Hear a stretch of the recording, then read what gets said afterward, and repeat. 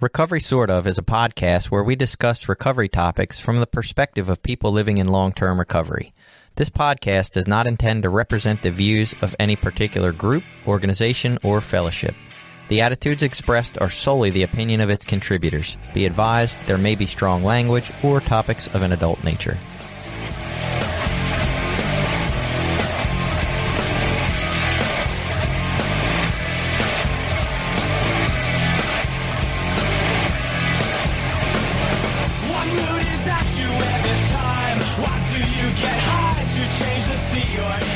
Welcome back. It's Recovery Sort Of. I'm Jason, and I am committed to this podcast. And I'm Billy. I'm a person in long-term recovery. And I'm Jenny. I'm also a person in long-term recovery. And we're talking about commitment, following along with our spiritual principles, which I was thinking the other day, way ahead. I was like, oh, we're going to have something month by month next year. Maybe we'll do all the spiritual principles that we don't do this year or something. And I was like, we're going to get bored of me saying I don't believe in these. Like, that's just going to get old at some point. I have the same argument every month. So just to talk about some comments we got, we had a comment on our trust episode, which was our last spiritual principle. And Caro said, show me that I can trust you and I will trust you. To some degree, I've been restored to clarity. Okay. Well, thank you. And then this one from Michelangelo, probably not the painter or the turtle. I went to an Al-Anon meeting in a church to explain what is addiction, to confirm my theory that liars fool liars. Liars reject the truth. Victimism runs in families. Partners of addicts act out the role of martyr, believe the addict is a victim, and want others to believe the same.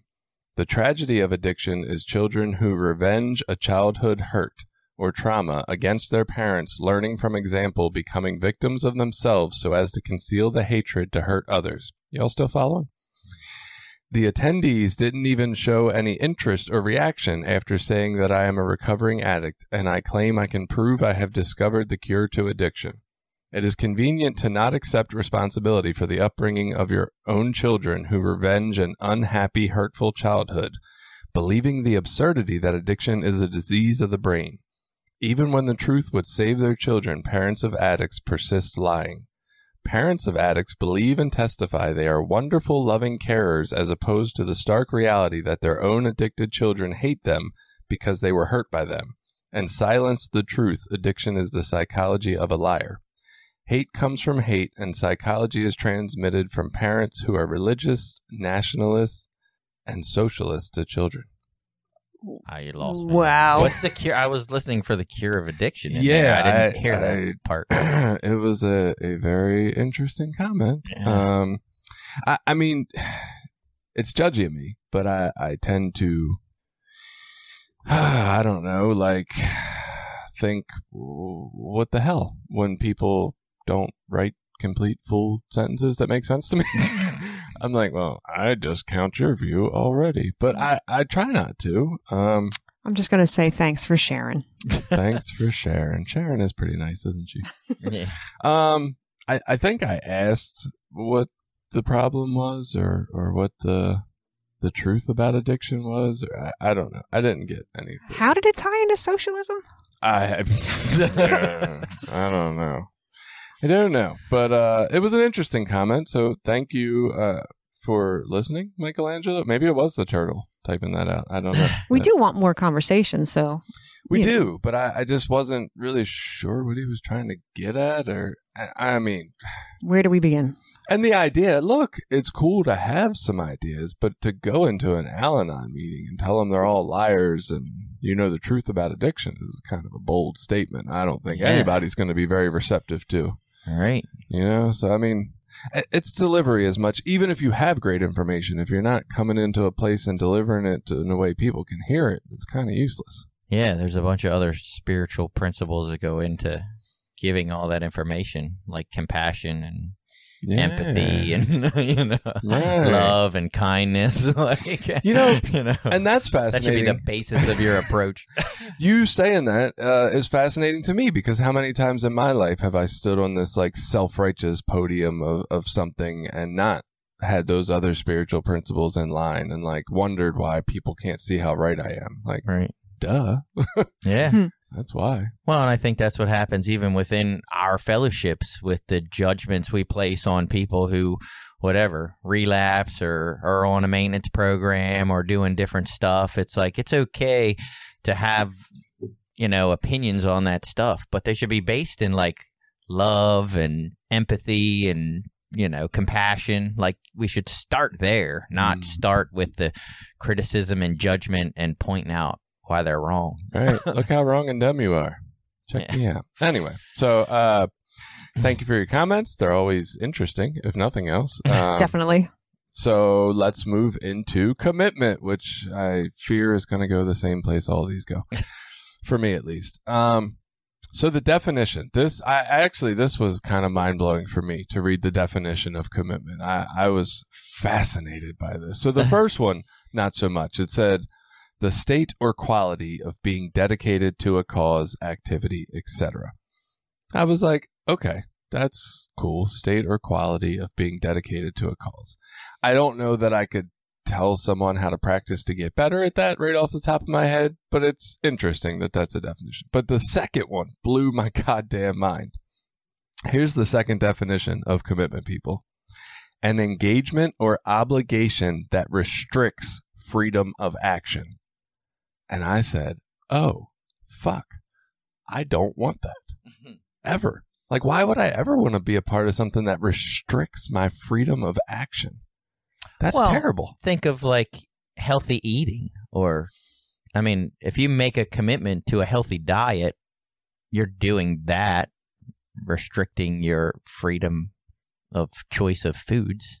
But I don't ever want to restrict my freedom of choice.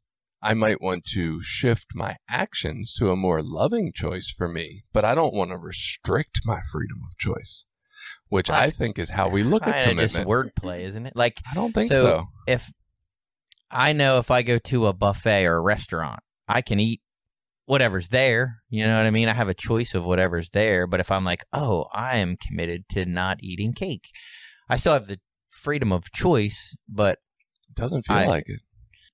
Well, and that's where, if nothing else, I can already tell you that this would be another virtue in my mind, as opposed, like, I feel like we look at spiritual principles as things you're supposed to do all the goddamn time, no matter what, without flaw.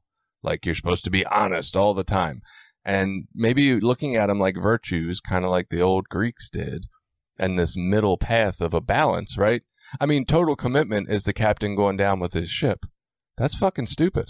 Like, get in a lifeboat, bro. You don't need to be that committed, right? Like, there's no reason for that. And I think we look at commitment in its success. We're like, well, that's when you're 100% committed and you never eat that cake. And I think that's terrible. I think you should have the freedom to eat that cake sometimes if you want. Like, it feels like prison if not. A spiritual principle should not be prison. Society, like, often says, like, oh, commitment is a like a cherished value, like it like upholds your character if you are committed. But it's also funny that when they say you should be committed, that means to go to the loony bin. Yeah, right. Yes. Get committed to an institution. It doesn't feel very open-minded. That's what I was thinking when we were brainstorming for this episode.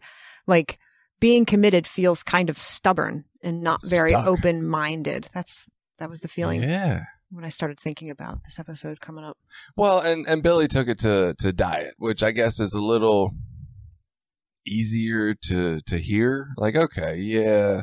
I still don't like the idea of that restriction. That sounds like a prison to me, right? That sounds like I no longer have a choice of doing what's best for me in the moment. It sounds like I'm what if it's more like surrender? Does that feel better instead of prison?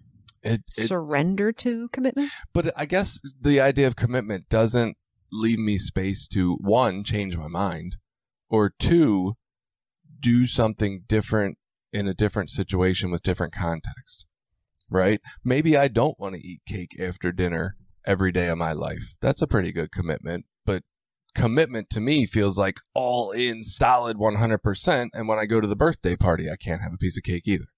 You know what I mean? Like, different situations call for different things. Well, I think it depends on what you're committing to. Like, it's almost like Jenny was talking about in a different way. So when I commit to healthy living or a healthy diet, I'm not committing to necessarily never eating sugar again. I mean, maybe I do. Maybe that's what I commit to, But if that's not what I'm committing to, then I can eat a piece of cake every now and again. It's like, the captain going down with the ship. Like, that is probably, in my opinion, and maybe in yours, a poor thing to commit to. Whereas to the captain, it's obviously not. To him, that's an important thing that he committed to. But the concept of commitment isn't the problem there. The problem is, what did you commit to, or what are you committing to?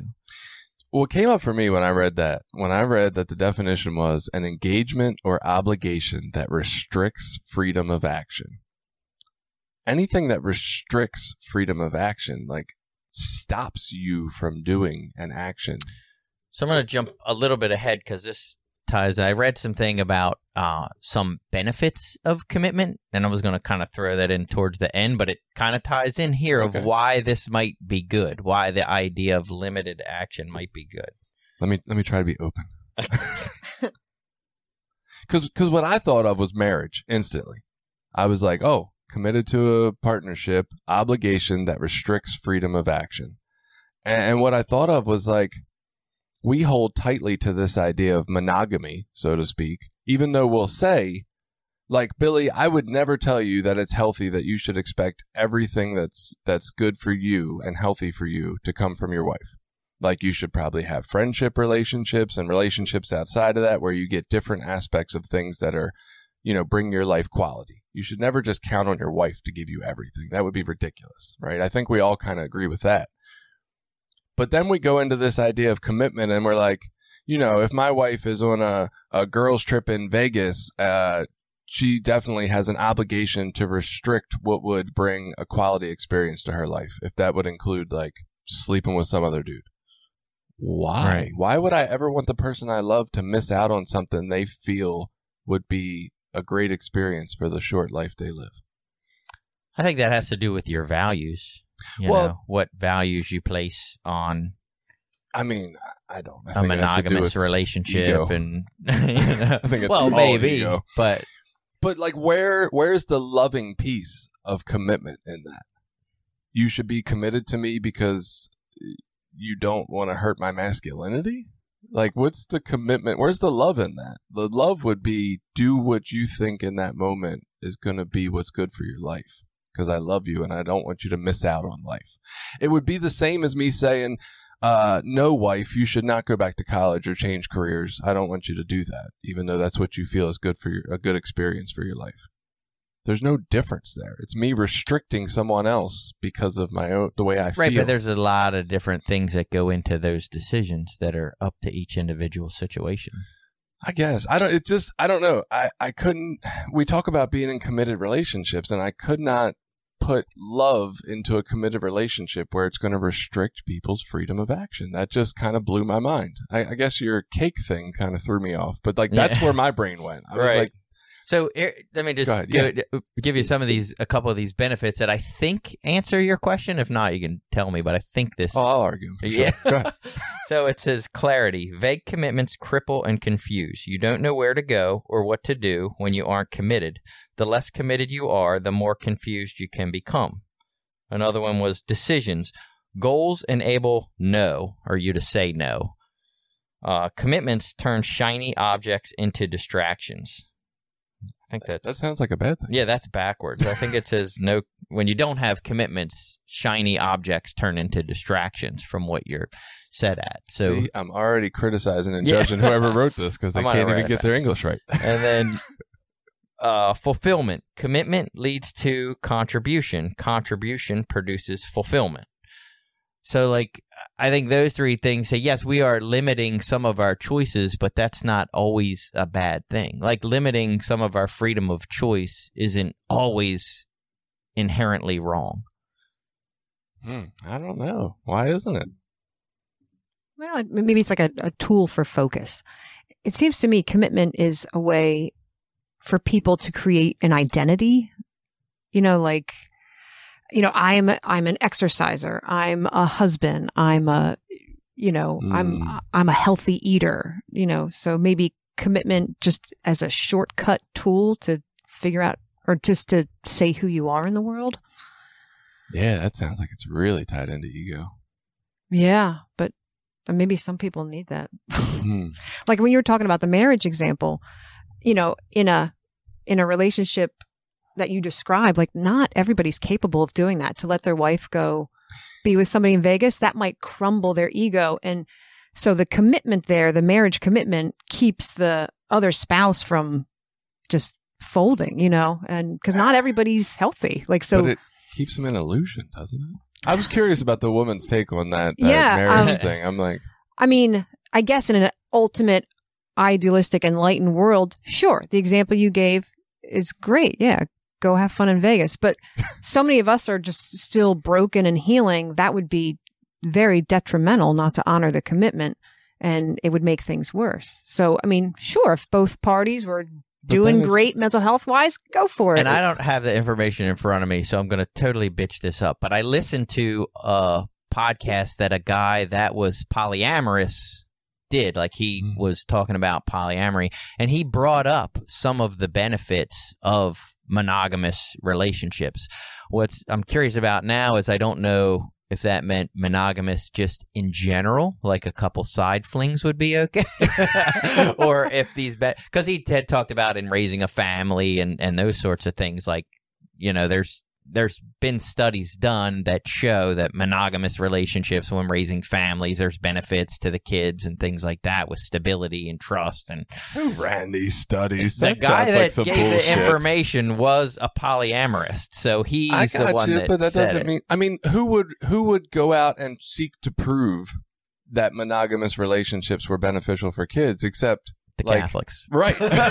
Except people who wanted monogamous relationships to Yeah. be the norm. Like, of course, that's who's going to publish those studies. Like, nobody else would run that research. They don't give a fuck. Yeah, or whether it was even possible to do studies, how limited your studies would be on Right. places that had multiple. Right, like a more Parents. communal living or Yeah. something. Yeah, to me, I'm going to throw that research out even without knowing about it, because that sounds like bullshit. You just throw it out. Well, yeah, it doesn't But sound and again, I wasn't prepared to discuss the monogamy. monogamy at the What if- moment. So- What if that guy was actually, he just never had sex with two people at the same time, so he was monogamous in any single encounter he had?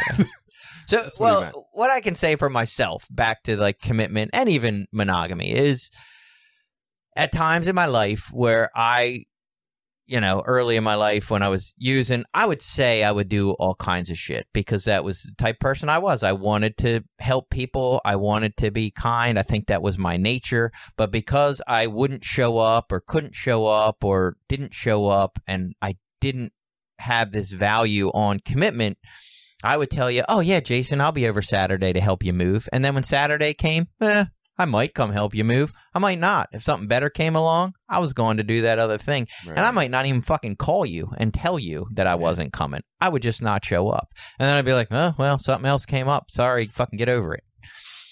That made me feel like a bad person. Like I didn't like living that way because I was not, I didn't follow through. When I said I was going to do something, it didn't mean shit.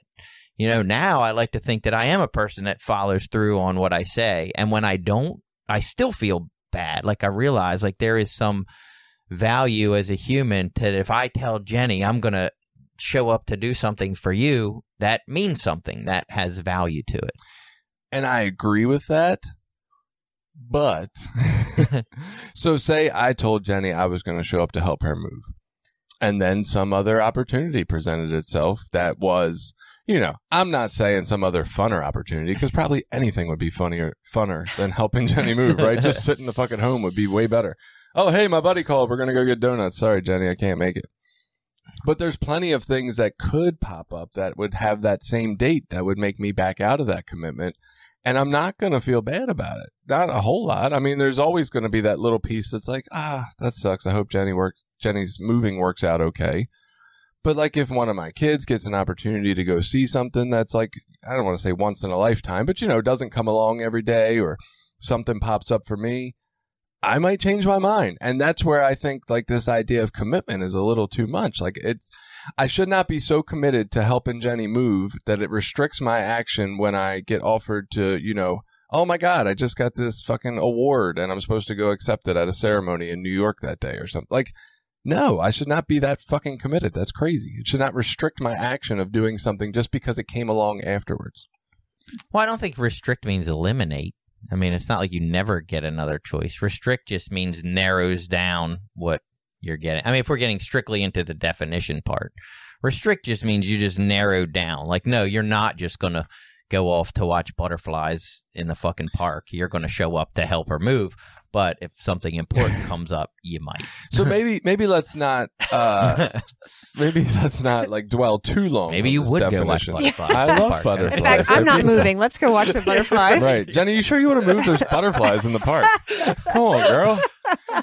Let's not get. I guess here's the real final thought I had about that. And you guys are welcome to have a final thought after me. I don't need the last word. But I do have some other stuff to talk about. But when I think of commitment, I have always thought positive thing, good thing, healthy thing, right? That's what came to mind, that kind of sensation. Commitment is good, right? And to read obligation that restricts freedom of action. If I just came to you and said, hey, Billy, do you feel positive or negative towards an obligation that restricts freedom of action? Like, I think, especially as an American, you're going to be like, restricts freedom? Fuck that bullshit. That's a terrible concept. And that's what fascinated me, was the definition seemed to have this negative connotation of restrict freedom of action, which sounds awful. It sounds like a fucking straitjacket or a prison cell, whereas the idea of commitment is always, I've thought of it as a highlight. And so I was like, wow, that blows my fucking mind. But I guess I don't hear those words as restrict freedom of action as, I mean, obviously it doesn't sound like, yay, that sounds great, but that's not a bad thing for me. I don't think that's a bad thing. Let's tie him up after the episode and restrict his freedom of action for the rest of the day. Well, so then I go back to, I'm trying to think of things in my life that I have a commitment to. Might be my home group, you know what I mean? My recovery home group that I show up to every week. I don't always want to fucking go there. I have other shit I'd rather be doing. There's stuff around the house that needs done. Something with, I'd rather fucking sit home and watch TV than go there, you know? But I've made a commitment to show up there, so I show up there. Not every week, obviously. I was on vacation. Couldn't go. Don't feel bad about that. My son had a baseball game mine's on Wednesday. I couldn't go. I let him know, hey, won't be there. Son's got a baseball game. So, you know, it's not that I am 100% committed, never miss, no matter what, but that's what I do. You know, now it's on Wednesday nights. That's what I do on Wednesday nights, unless, you know, something of higher value in my life comes up. But that doesn't mean I'm going to sit home and watch fucking TV. And I think that's beautiful. And I get it. I get that there's like this positive piece of, you know, what being committed can do. I feel like I'm committed to my job and I show up every day, but I don't think of it as commitment. I wake up and I do the thing that's right for me. Like, I'm committed to the idea of doing what's right for me whenever. So that, like, it just happens to be that works out. That means I'm committed to my job because I like showing up there. But I guess that example for me is almost perfect, because from watching you over time before you changed home groups to this Wednesday group, I felt like you struggled for like quite a long time with your old home group about the attendance, or about if it was recovery oriented enough at times. Like, I feel like you always felt like there was some benefit to it because you really liked the guys and there was a good, you know, closeness between you and a bond. But I did feel like I watched you struggle because you were committed to that home group. Whereas if you weren't so strongly committed, you could have much more easily just have switched home groups a long time before you did. Right. But the error was in what I was committed to, not the action of commitment. So what I was committed to was my friendships there and my history there. I wasn't committed to the quality of recovery that was there. And so I had to reassess, you know what I mean? All right, so I'm committed to, let's be honest, I was committed to some friendships and, you know, just liking hanging out with those guys, and then a history. And those they're not nothing, you know what I mean? They carry some value, but should that carry more value than the quality of recovery that I'm going to get, which is really should be why I'm going there in the first place. You know? And I think once I was able to make that decision, like, oh, what I need to be committing to is my recovery, not hanging out with some buddies on a Thursday night, because that's what I've done for 20 years. So commitment's only as good as long as it's beneficial. Like as soon as it's no longer beneficial, then commitment's over. You know, so I'm just going to say what Jason wants to say, and is commitment even real? You know, like it just that was on the tip of your tongue, right? I mean, it wasn't exactly, but I it's like this. So when Billy just described that, what I thought of is he did exactly what I do, which is he's committed to what's best for him in any given moment. But I don't feel like that's how commitment, I don't want to say was taught to me, because I don't know that anybody actually taught me commitment, but the idea I gather from commitment when I got in the rooms and people started saying that word, the connotation that I have to that is that I need to be obligated to this thing, whatever it is that I decide on. And that makes it really hard for me to change it.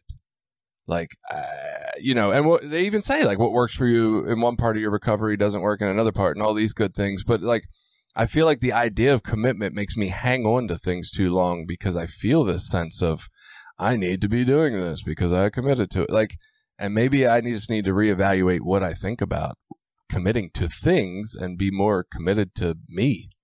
Right. And I was thinking about with the spiritual principles in your thing of, you know, what we've been going through with all these spiritual principles. And I guess the way that I understand them a little differently is these are all like tools that I sort of learn about and then decide whether it's useful in my life or not. And if it is useful in my life, then how do I practice it in place of me just doing what the fuck I want when I want? Because my understanding of me as an addict is that when I just do what the fuck I want when I want, it doesn't usually turn out well for my life. I don't know. Every time I do what I want when I want, I learn and grow. I think people like us kind of, well, maybe the people like us, the alcoholics and addicts, you know, we need commitment. We need that word or that concept, the principle, because we were committed to our drug or alcohol. You know, is commitment addiction? And then we have to commit to this new way of living because we finally figured out that drugs and alcohol were not beneficial, you know, whatever reason, health, money, legal. And then we had to like recommit to something else. And then I guess when we find out, like in your case, you switched meetings up, or some people leave meetings altogether, you know, like how do you, that's like, you're not committed to anything, or you're just committed to you. Like it's definitely a principle I think addicts need, because what I'm thinking is we are committed to the drugs and alcohol, and then we got to commit to something else before we can really be free. I think it ties into the ego. Kind of like stuff. The pendulum swinging from one side to the other. It's like when you're so far one way, the pendulum almost has to swing to the opposite extreme for a while before it can come back and settle towards the middle. Yeah. Or where you can like break free and just that little ball flies into space. Yeah. Well, and balls flying in space. A little different, but I like the pendulum analogy of, like, I read a thing that says, you know, commitment and obsession are cousins. And like when I read that, I immediately thought of, you know, what I've learned in the 6th step is that, you know, our defects are assets that are overblown. So like commitment is an asset. And then if we let that go into obsession, it becomes a defect. And like with addiction, like that was definitely an obsession. That wasn't just like I was fucking more than committed, you know. Right. Like, I was committed without definitely going down no freedom of choice. Yeah, I was going down with the ship to the wrong things. And I can do that still in my life if I'm not real careful, let that obsession take over and put me into really dangerous waters on healthy things that I should be committed to. I feel like the 2 takeaways, it's not so much that I don't think these spiritual principles exist exactly. The 2 takeaways I've had from every spiritual principle episode so far is, 1, the idea I used to have that these principles are supposed to be done 100% all the time. Absolute. Yeah. Is fucking distorted. And I'm probably looking for this middle path, more like Buddhism says. And the other aspect I take out of it is that, like, I don't actually know how to help anyone practice these. And I've really questioned if they're not just attributes that we have from our life that we have to certain levels, all of us, you know, whether that's 1% or 99%.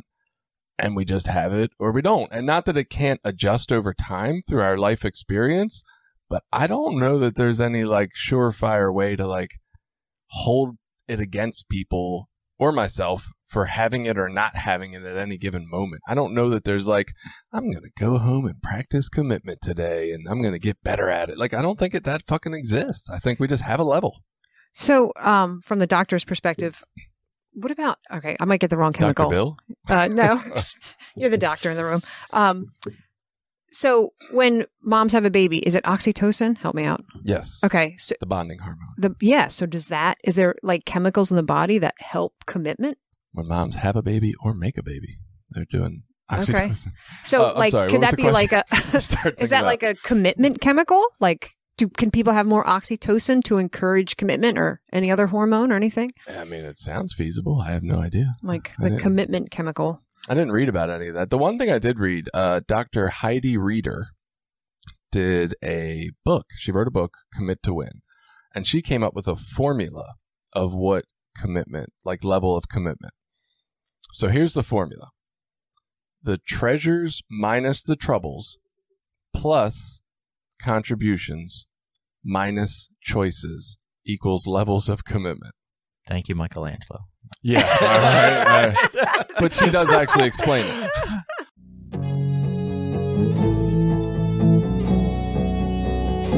This episode has been brought to you in part by Voices of Hope, Inc., a nonprofit recovery organization made up of people in recovery, family members, and allies.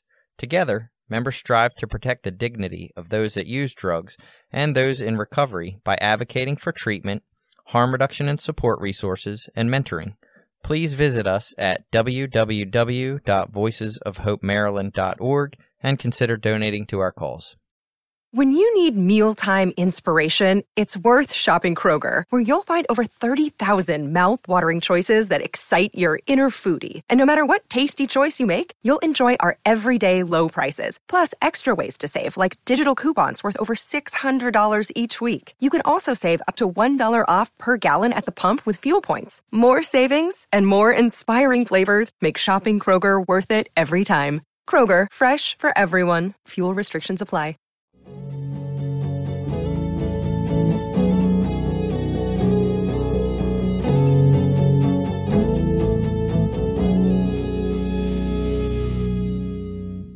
So the first element is what she calls treasures. Treasures are rewards. They're either internal or external. So importantly, these awards must go to the self. Others can benefit, but the strongest goals we have and commitment we have are when we see the value for ourselves. So that's the treasures piece. Then you have to subtract from treasures the troubles. Troubles will always come up during commitments. In order for commitment to proceed, treasures need to outnumber troubles 5-1. And this can be daunting since negative events are more likely to affect us than positive. I am not committed to math. The third is the contributions. Setting a goal is not enough. You have to put something on the line in order for a goal or commitment to be valuable. So continued contributions like time, money, telling others makes it more difficult to leave your commitment because you've already invested. And then there's the choices. The more choices you have as alternatives to the commitment, the weaker the commitment will be. So if you can reduce the choices, either real or projected, you increase the commitment. So if you take all that together, there's got to be 5 times the reward for yourself as there is the negative parts of it, of committing to it. So there's got to be 5 times the benefit of not eating cake as there is to the joy of the sugary taste. Then you got to factor in how many times have I posted the status on Facebook about my gym gains and my diet gains, right? How many people have I told? And then there's got to be a limited number of choices. Like you can't have every dessert and you can't walk into the bakery on Sunday morning with all the great fucking Danishes, right? You got to, go somewhere where there's maybe a donut and it's a plain donut. And you're like, whatever. That's a stupid donut anyway. So for her, there's a formula for this and it plays out like she's done the research. She didn't just make this shit up. And to me, that says that this isn't really something we can kind of gain. I mean, we can sort of impact these things. Like I can tell a lot of people I'm going to quit vaping if that's what I want to do. That maybe increases. I can But that remove requires the so much options. self-awareness. Yeah. I mean, there's a lot of self-awareness in there. Which is probably why when You know. people come in, we just jump into, yep, I'm committed to NA. All right. Or when I go home from work, like, TV or go to the meeting. Fuck. I'm not, like, trying to figure out, all right, what are the benefits and what are the... I'm like, nah, I'm just going to fucking fuck TV. Well, and so she went on further, right? There's a mysterious part of commitment that we have not figured out yet. She said that formula only accounts for 66% of what goes on during commitment. She's tried to look at like grit and self-confidence and continues to test other components to see what fully explains why commitment is possible.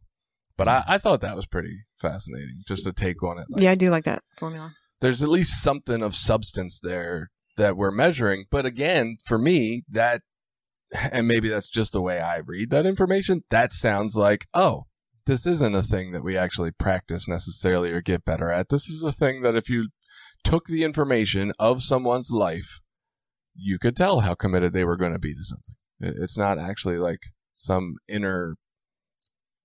Oh, see, I took that different. I guess when I heard that, I thought you were talking about how you decide whether you should commit to something or not. Oh, no, this tells you the level of commitment. That equation gives you 66% of the level of commitment that a person will have in any given situation. If you like factor in these pieces, that's what you'll find is how long they're going to stay committed That's to it. too... I mean, I don't want to say it's ridiculous, but how do you... the value of what I put on watching a documentary that's on TV is going to be different than the value that you put on. Oh, it is. Yeah, absolutely. And how would you figure out how to rate that in your positive negative list of 5-to-1 ratio? Well, I think that's probably That gets based on hard. self-reporting, right? Right. Like if I say going to see this movie is a 9 and you say it's a 2, well, that tells us the level Right. of influence it is Or for I didn't for even each think of about us. the movie that was out. If I knew it was out, I might have went, but I Right. didn't know, so I didn't make that choice. Or I I saw guess this that's where movie the because there was options 5 come in, other but movies yeah. that I never heard But about. anyway. Yeah, so I don't know. But it's interesting. Yeah. It made it a little more tangible for me Right. that okay, there is a level of this commitment, that but you can measure or look at. yeah, but you can't do a lot to change it. So here's the way I look at that when you said, we can't. I guess I think we can grow these ideas in ourselves or grow these principles or practice them. I mean, I've always said, like, I believe spiritual principles are like a sport or anything else. Like, I learn about them and I investigate them and I read and I write and I talk about them and then I, figure out how to practice them in my life. And when opportunities come up, I do those things and I see what happens, what the results are. For me in recovery, I didn't necessarily know that I was terrible at commitments until I did like a 5th and a 6th step and went over, my history and that I was this kind of person and I didn't like the way that it made me feel. And then I learned, hey, this is a practice of commitment. When you are a person that practices commitment, you show up when the fuck you say you're going to do something. In other words, don't say you're going to do something unless you plan on following through with it. Like, that's an important concept to learn. I always wanted to do that. I mean, my intention when I told you I was going to show up to help you was not to be like, I'm probably not coming, but that's the way that I lived. Like, I wasn't in alignment with the way that I wanted to be. I wasn't practicing what I wanted to do.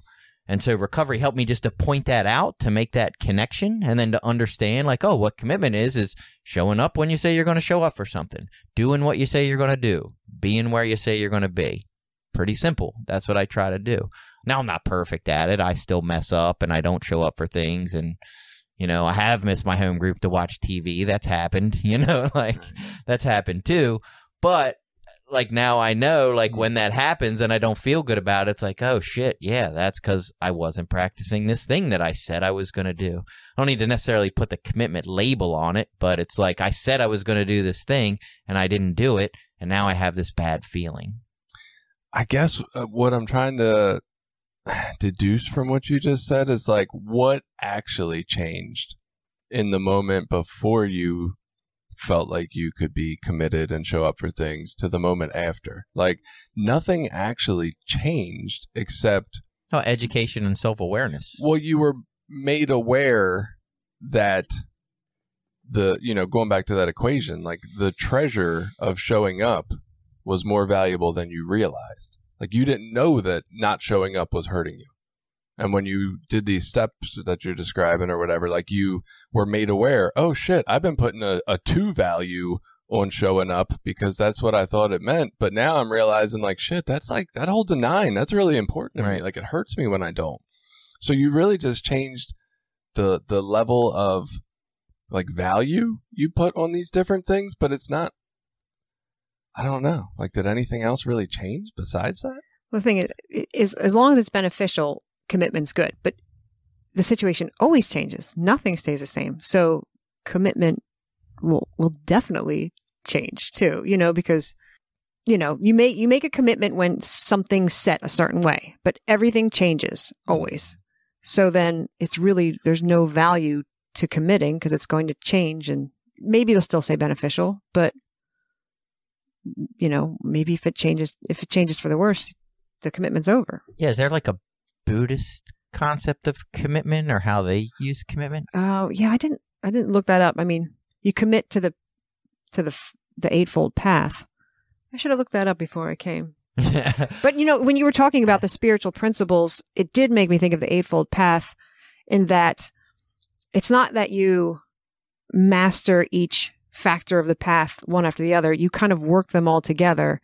And that's how I see these spiritual principles working too, is, commitment works when you commit to you commit to the spiritual principle of trust, or what are the other spiritual principles we talked about? Like honesty. Yeah, honesty. And, like love. They work like as a woven system, Right. not like individual. Right. Yeah. And that's how the Eightfold Path operates. But like for me, I mean, commitment's important for like me specifically because like, let's take the gym. Like I don't like working out. I hate it. And I get up early and I go, but I have been educated enough to know like it helps. I have high anxiety. You know what I mean? I have a lot of stress, a lot of physical, I know I carry it physically. I had a lot of physical ailments. I started working out a couple years ago, and a lot of that I could feel it go down in my life. I got health benefits, all this stuff. So I know it's beneficial, but I still hate it. If I wasn't like committed to that routine of getting up every morning and going, I wouldn't go. And in fact, the last couple of days of the week, I've been obsessing about this house project and let that take priority. And now I'm feeling some of the effects of negating my commitment. It's like I was committed to that until some brighter, shinier thing came along that's not even fucking healthy for me, but that distracted me and took me off my committed path. And now I feel like I'm suffering. We had talked this morning, suffering a lot of anxiety and shit this morning over some nonsense, silly stuff that shouldn't be causing me all this anxiety, but it's like my heart's racing and my head's going a million miles an hour, and I'm like, oh, could this be related to, I didn't go do my exercise and shit in the morning like all last week? Like, could that be why I'm like, oh yeah, because I was committed to that until something else distracted me. There's always so much self-shame when we put judgments on what we shouldn't be reacting to instead of just allowing ourselves to have a reaction. It's like, oh, this thing is so stupid and minuscule. Why do I have this dumbass big reaction to it? Yeah. It's like, you have a reaction. It's okay. Thinking about the Buddhism thing, I mean, to me, Buddhists are committed to the idea of like meditation, not being caught up in the illusion of the world and finding enlightenment. Like that's the commitment to finding a true relationship with what is real, which is nothing to some extent. Like, isn't that the commitment? Yes. And I think there's more like Billy shouted out meditation. That's definitely part of Buddhist. Like that's something they think practices. You should do regularly. Pretty much. But to seek the outcome of the actual commitment. I mean, if meditation wasn't getting you there, they would switch it up and do something else. Like it's not right, about. But I don't think and I could be wrong, but isn't it like even the Buddha still meditated? Like even though he was enlightened, or does he never need to meditate? Well, I think he continued to meditate. Yeah. I think the meditation is to take away the distraction that keeps us from finding the truth or the enlightenment or whatever it is. But do you have to be committed to that? Do you think they want to meditate every time? It's like mental training. Yeah, it's like exercising your brain. So there was another thing I read about behavioral economics, and it says commitments are often used as a tool to counteract people's lack of willpower and to achieve behavior change, such as in the areas of dieting or saving. That's me. The greater the cost of breaking a commitment, the more effective it is, which was from research in 2010. From the perspective of social psychology, individuals are motivated to maintain a consistent and positive self-image, which is from research from 2008. They are likely to keep commitments to avoid reputational damage if done publicly, and or cognitive dissonance, which is when you think you're a certain way, but don't want to find out you aren't. And it said a field experiment in a hotel, for example, found 25% greater towel reuse among guests who made a commitment to reuse towels at check-in and wore a, quote, friend of the earth, end quote, lapel pin to signal their commitment during their stay. So they did this research signaling. in 2012. They did this research, right? The behavior change technique of goal setting is related to making commitments, while reciprocity involves an implicit commitment. But the point was, they took these people, they put them in a hotel, they asked them to reuse the towels to save the environment. And the people who agreed to this and wore the lapel pin were 25% more likely to be committed to that idea and actually do it. So it's more, this talks about commitment, ends up being more about how we look. It's about reputational damage. Yeah. Commitment as an identity thing. Which I guess for me, as a guy who's really trying to explore this world of like, fuck all that stupid shit, like that even pits me more against commitment. I think that's just that was a bad example because the lapel pin thing. Like I think they were just using that as an example of how they once people made this commitment that they followed through, but that was a shitty. I saved the earth by not reusing my towel. Yeah, I don't know. I mean, I think it kind of does explain some of why we do this commitment thing. It's about how we look. It's about egos. It's about shame. Public shaming. Shame, guilt. Like I think shame is just like the spiritual principles. Like shame isn't always a bad thing. Like it's obviously we shouldn't shame other people, but shame as a feeling that I feel is an indicator that I need to take a look at something. Now, whether that shame has any value or not is different, but shame, like a negative feeling, doesn't mean I shouldn't ever have it. Or it should go away. It's like pain. Like pain is an indicator that I need to change something. Shame, guilt, those things, I mean, they're negative things, but I should probably feel them at times. There are times they're of benefit. Maybe guilt you should have, but shame you should not. Because isn't shame the one that says, I am bad? I am bad. Okay, yeah. So guilt is like, ooh, I did bad, but shame is, I am bad. So maybe if guilt is more like kids, pain. I should be ashamed of that. What happened? If I abuse my kids, if False. I go out and punch an old lady in the face because she's in my way, I should be ashamed of that. But doesn't it start with guilt? Like it starts with guilt. Like guilt is the seed, and shame is like the personality. Or shame comes from other people. Oh, okay. Is shame a feeling? From other people, though. It's your perception of how other people will interpret what you've done. I don't think you feel shame without other people. But Bill, you should definitely feel guilty about punching that old lady. Yeah, right. I don't know. Was she asking for it? No, I'm just kidding. Yeah. So think about it. Like kids have guilt when they feel bad about what they've done wrong, but they don't have shame until they interact with society or adults. That's when shame takes place. When you tell them they've done something wrong. When you talk to them with a certain tone of voice. When you look at them in a certain way. That's when shame takes over. Yeah, but I guess I'm just playing around with this idea because it'll get way off. But if a kid is out in public making fun of another kid with a disability, they don't necessarily know that that's bad or wrong. They think it's funny that that person walks funny or looks funny or talks funny or is missing a leg, and they might make jokes about it.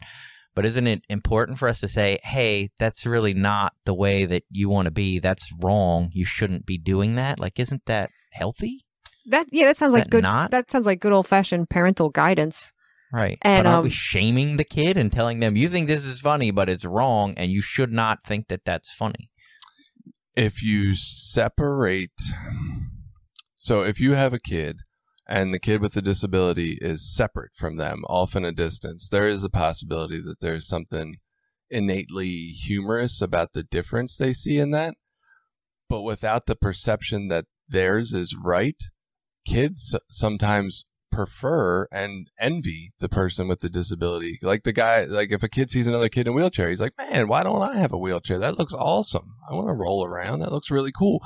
So the mocking or putting down of another person comes more from group think. Like if you have 5 kids together that are all, normally abled or typically abled, they might mock someone with a disability, but a kid put in a room with another kid with a disability is not going to innately just want to put him down or think he's less than. That's not how that works. We don't get that until we get into society. Well, I'm talking about just the real application of a kid making fun of another. I don't know where it comes from. I don't know that we have that.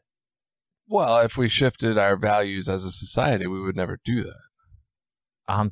Yeah, but that's not where we are. What I'm talking about is, how do I fix a kid that's making fun of another kid? Well, without shaming them isn't it? Shaming, yeah.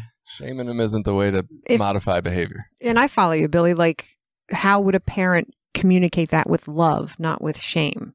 Like communicate the lesson without making the bully feel like crap. If I want to live in a community full of people, isn't it important that we have some shared common values and morals and beliefs? And if I just chuck them out the window because I feel like doing something different, isn't that dangerous? Like, isn't that the whole point of living in a community of people? Tell me this. I just do what's best for me in any given moment, what I think is the right thing for me to do. Right. We expressed this. We talked about it a little bit in the death episode or the dark side episode, I think. No, it was the dark side episode. Would you not want me as your neighbor? Or do you think I'd be a great neighbor? That depends on if you feel like what you would do, like my values and feeling. Now, I know you personally, but I know you personally. So I would say that would be fine. But for another person who I don't know, maybe their values are, well, you have a fucking lawnmower and I need to cut my grass, and so I'm just going to take your lawnmower.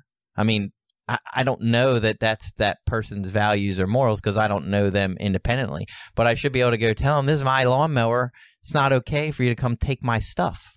You know what I mean? Like stuff. Just Billy owns stuff.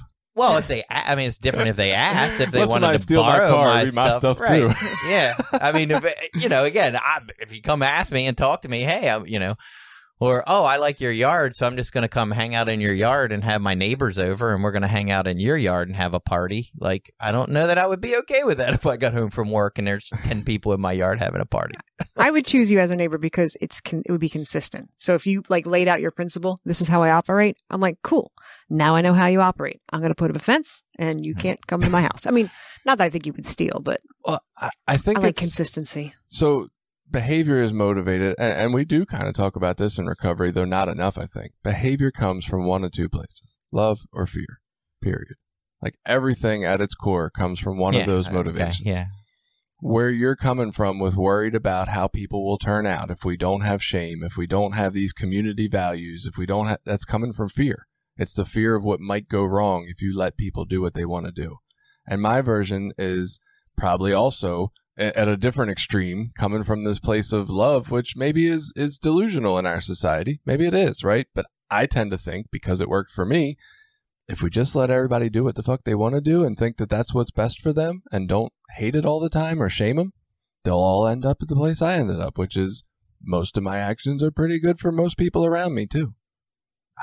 I don't know. I just tend to believe that. Like, I think that's where we come to when we stop shaming and guilting ourselves. Yeah, but we don't live actions. in an ideal world. You know what I mean? We don't live in that place that you're talking about. Well, we live in a world here, now that, where I think some, and again, it's debatable which ones, but some of the values that we share as a community should be important and should be upheld and do have some value to everyone. And people that are just ignoring those, I think there's value in pointing out to them, like, you should not fucking be doing this for these reasons. You can give them all the reasons. I guess for me, again, if we're using shame to hurt and abuse and whatever people, that's different. but negative feelings or negative thoughts about myself aren't always bad. So this always makes me question, and I get it, we operate better in groups of 150 or less. Like, we know this. We don't operate well in groups of large amounts of people, because in order to do that, we have to believe in myth, which is a thing. But if you look at the society of the United States that has more people incarcerated than mostly anywhere else in the world, right? And laws still get broken all the time, and people still cheat on every fucking law they can at every moment possible. Not everybody, but a lot of this goes on. And then you look at like the community in Africa, where when somebody does something that hurts others, they stand in a circle around them and just remind them of a time when they did something loving together, or they did a nice thing for someone else in the community, and they don't have anybody locked the fuck up. Then I ask, well, which way works?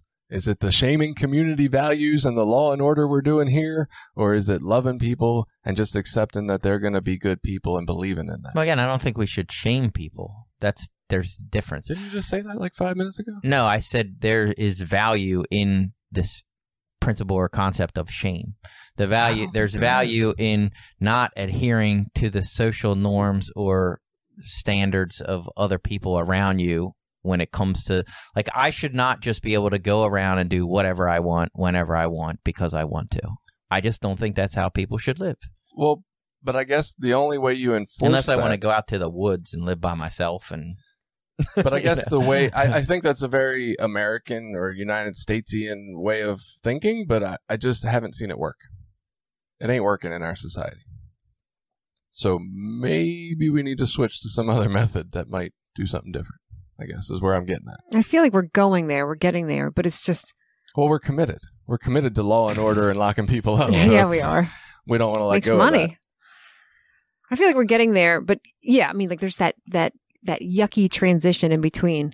Like similarly in America, like we're trying to go to like green energy, but now gas prices are through the roof, and we're just not there yet. We haven't committed to green energy, and we still have to pay for gasoline. I just feel like we want to be somewhere in the future, but it takes a lot more time than people are budgeting for. And same with our spiritual systems. Like, of course we want to be, where you're at, like no shaming, but we can't go from the 1900s style of parenting to the future of parenting. You know why we can't?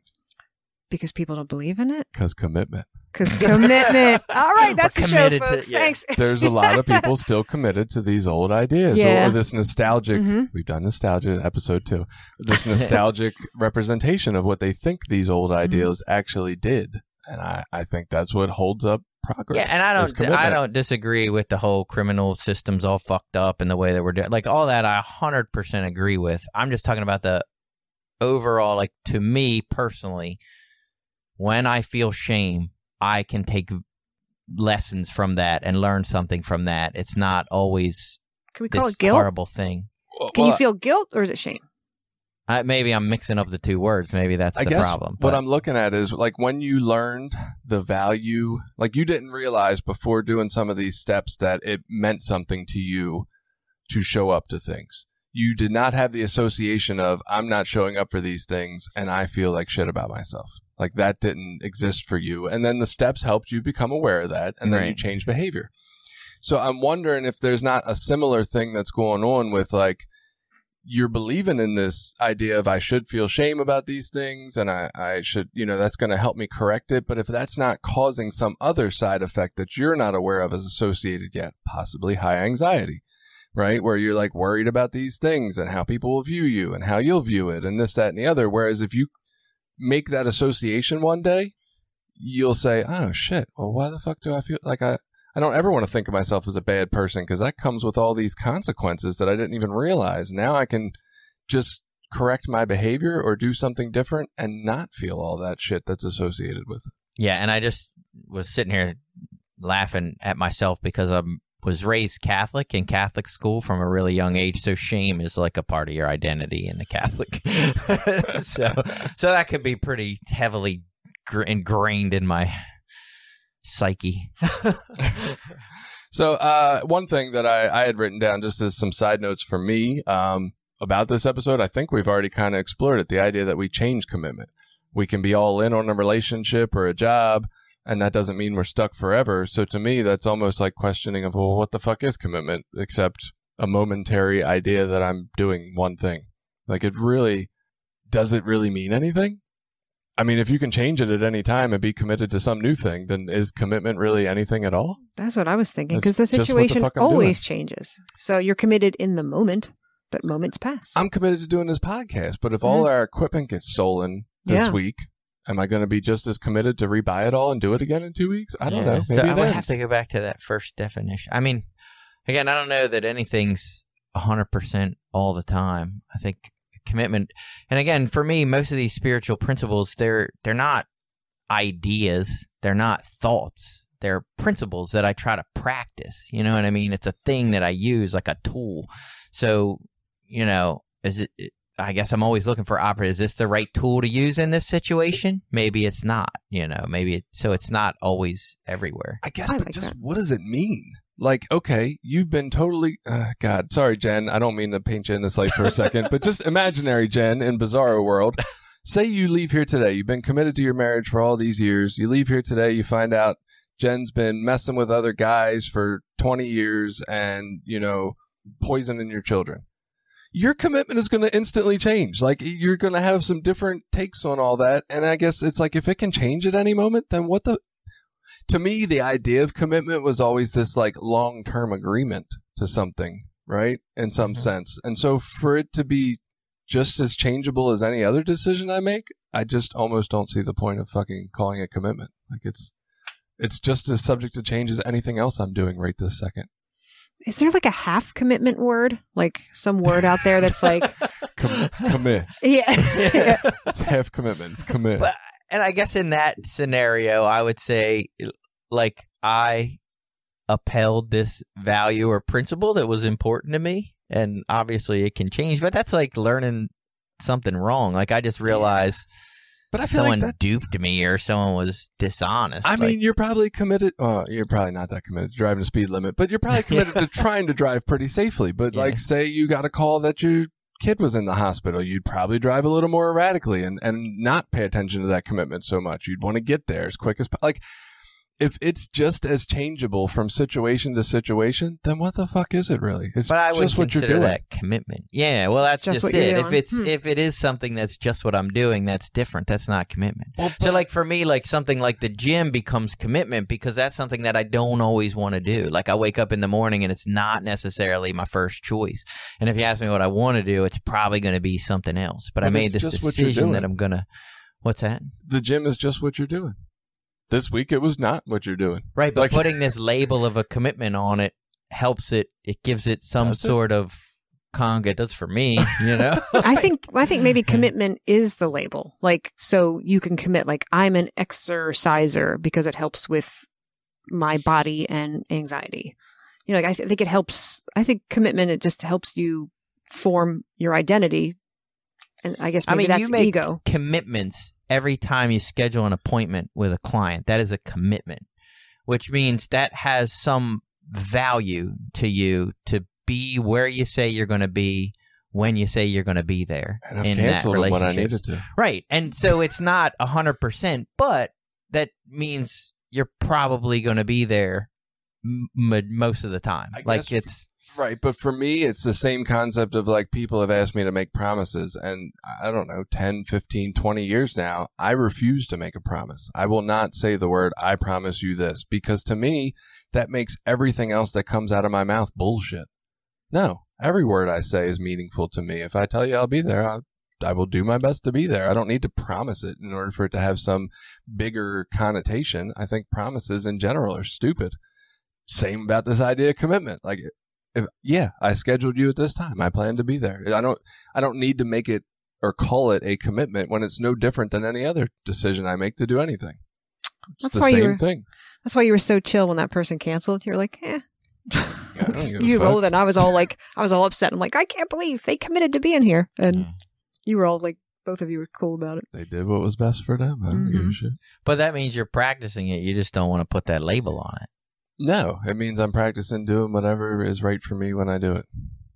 That's what, if I'm committed to anything, it's this higher ideal of like, I'm just committed to being my best self. And for me, that means doing what's right for me. Right. But there's a whole backstory there of like these appointments with these clients. Like there's nothing better you could be doing with your time in that moment, or something else Probably you'd want to not. do, or something, you know, attention to your kids that could be paid that might have higher value. You know what I mean? Like Keeping there's your all job these things. is- And again, those are, I'm not saying you have the wrong, but you've made almost like that lady said with those choices. Like you've weighed all these options of all these things you could be doing, should be doing, might be doing, made a decision somewhere in there that this was important and had some kind of value to it, and then decided that this was the best thing. So that to me is a commitment. You're just not using that word for it. Well, we're running a little long, but I guess to me, it's the same idea of like, how is a promise different than me just saying it, right? What's the difference between making a promise and just saying something? It's the same for me of like, what's the difference between making a commitment and just deciding that I did something, like I'm going to do it? Like, it just sounds like a fancy word that's supposed to invoke this bigger meaning, but it doesn't to me. It just says the same shit.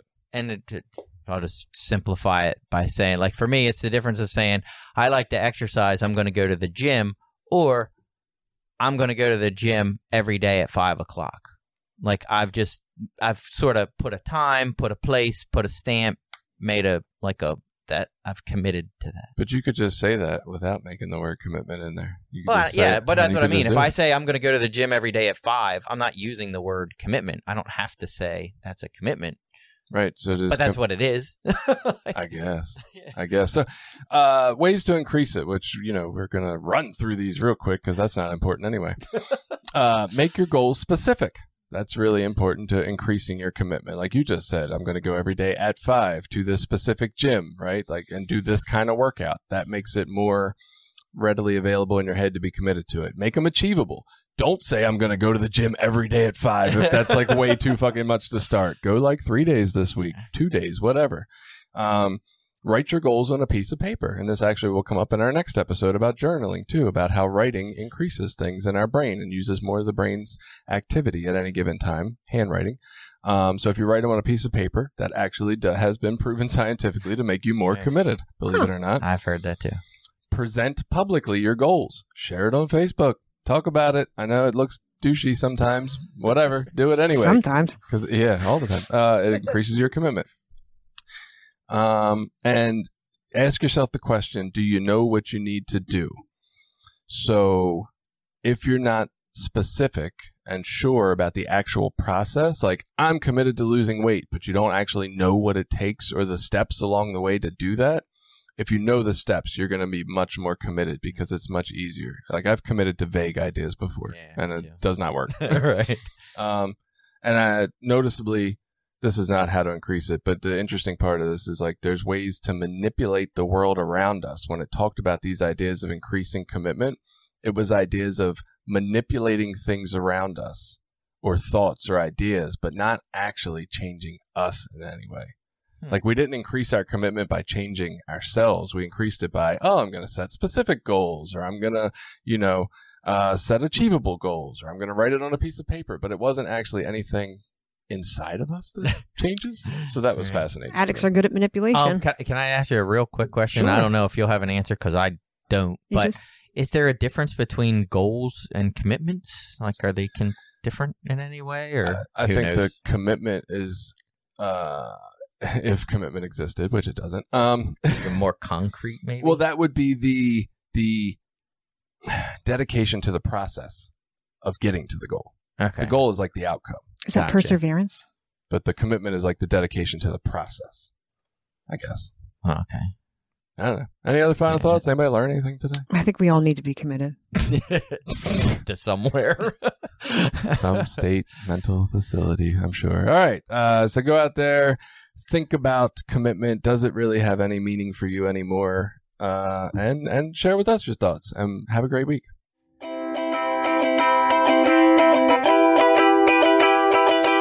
Did you like this episode?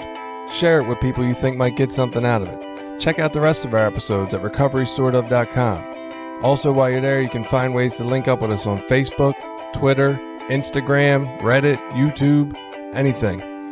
We're always looking for new ideas. Got an idea you want us to look into? Reach out to us.